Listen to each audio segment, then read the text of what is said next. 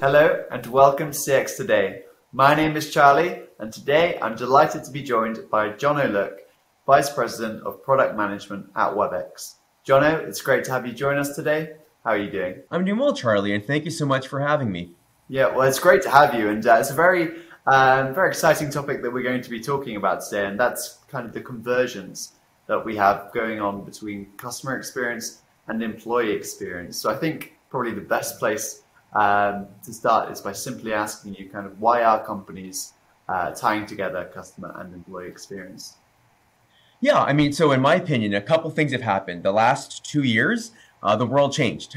Right? I think we all learned to work remotely, digitally, virtually, and that brought with it a new experience and way of getting things done, right? A modern field, and customers want that, the immediacy of sending a text message and getting a response, right? Or something, choices out of the voice. But the reality is the same is true of the employees that work at a company, right? The agent, if you will, that's helping that customer. They too want that same fluid and simple nature, and I think that's one of the biggest reasons why we're seeing, first of all, a groundswell demanding that experience. That's the first thing, and then the second is it just leads to better business, Charlie. I'm going to be honest, right? Like an agent, an employee who is happy, who feels comfortable, will do better when working with their end customer. It's just a natural human tendency. And I think those are probably two of the bigger drivers for why companies and brands really are now realizing that it's critical now more than ever. Yeah, absolutely. And I think, having asked you kind of the why, I mean, that's a very compelling argument that you've given. I guess the next logical question to ask is kind of what are the first steps of bringing employee and customer experiences together? Yeah, I'll talk about first steps. I'll also talk about how we're doing it because they're synonymous in my mind. The first is just really recognizing that there's humans on both ends of an interaction, right? That the person that's reaching out for help on a particular situation, inquiring about a product, whatever the reason is that a customer's reaching in, that they are human, and that alluded to during the pandemic, people got used to virtual and digital. That experience bar has been set. And so remembering that when facilitating. And the reason why I say that's the first step is that then leads to what do I need to do as a company, as a brand to facilitate that? That does mean more instant messaging style. I mentioned SMS earlier, right? Those are the forms upon which I think a lot more customers are expecting to interact. I actually traveled last night. I was on a red-eye flight and I had to change my reservation, my rental car reservation. I did it all through one of these things, right? Literally through my phone. I didn't have to talk to an agent over voice. It was a couple messages back forth, said this reservation, boom, it was changed. And that's the first step, enabling those simple experiences. And the flip side, if I do need to ask for help, right? I do need to talk to that agent, giving that agent all the comforts that they expect as if they were talking to a family member. One of the examples I often fall back on is agents can work from home just like a knowledge worker can work from home. Why shouldn't they have those capabilities, right? Those comforts of noise cancellation, as you and I might know from one of these things. And it's how interactions just have to happen. So again, starting with recognizing that those humans want that. Yeah, yeah, absolutely. I think that's a brilliant kind of philosophy almost that you've put forward. But I guess the main sticking point with getting these sorts of initiatives off the ground is that I guess they're almost seen as fluffy, perhaps by some executives within a business. How can kind of leaders that really see this conversions of CX and EX as the next kind of frontier get those at the top of the business to take it seriously as a means of improving customer experience? Yeah. So over the years, through my work time in the industry, I've learned there's always two tools. One is the numbers tool. So, when you look at some of the surveys that were done, less than a third of executives all currently, right? They already know that customers probably aren't super happy with the experience they have with their organization. They may not know why, but they know there's a problem there. right? And then they also recognize that speed and the experience is one of the root causes. They've said that. I think it's, apologies, I can't remember the exact number. I think it's less than 30% agree, right? Customers are happy with how quickly they get things resolved. So there's a numbers game you can start, because less than a third is a powerful paradigm for people to go, wait, there's a lot of headroom for improvement. The other one is really to quantify some of that and look at the experiences that are happening. So as we talk about CX and EX, the evolution of the tooling and technology that exists to analyze those interactions, right? Looking at the customer sentiment. It used to be you got the survey at the end. It's would you mind holding on for a survey? On a score of 1 to 10, how did you feel about that? Now we have sentiment analysis tools that can do that near real-time analysis of the interaction. That's the quantification that can supplement and potentially point to problems, right? And that same AI kind of play, that sentiment analysis, the topic analysis that can be done now, so that it could be this line of product that was just released, or it's the website. These things put together, that's a powerful tool then to really start pushing up, up the business. You got to think about the CX. The flip side, the EX, we have that technology as well now to, if you will, observe the agent's interaction with customers, right? And you can correlate the customer's experiences on those agents and over time trend that, which can help. We know that agent burn, I call it burn and churn, right? As agents are overworked, the churn, they will start to exit and you'll have to replace. That will fundamentally impact your CX, right? Your company's ability to interact with customers. And so understanding that agent side, the EX, is critical as well. Burn and churn. I really like that phrase. I might steal that one for some of my articles. But I think you're welcome to use it, Charlie.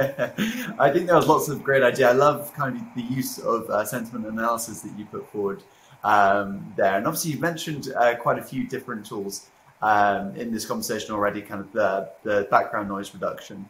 I know WebEx has an app for that. But it'll be also interesting to find out kind of how else WebEx is helping brands to enhance their employee experiences. Yeah, I guess I kind of gave away a couple of them already, right? So just to replay that real quick, though, it is very much important that we recognize that agents should be able to work from anywhere, right? That choice. I think it was the Great Resignation. That was the phrase that was used referring to employees' wants and ultimately demands to choose where and how they work. And so the mobility aspect or the work remote aspect is key, right? So all the tooling that you need, be it a phone, a hard phone on a desk, or the soft phone. I just have a laptop and a headset, I'm good to go, right? So that's one aspect of this, that element of choice, and then the quality of the interaction based on that choice, the audio intelligence.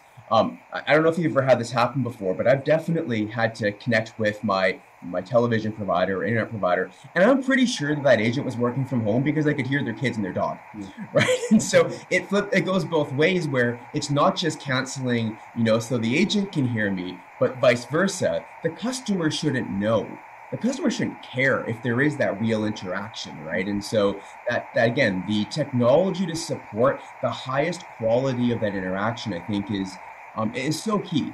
And while this doesn't necessarily enhance the employee experience, this is a critical thing that employees do want to know, and that my information's safe, right? Customers and employees alike want to make sure that as I'm having this interaction, we're not being listened in on. The data that's being collected is truly kept private.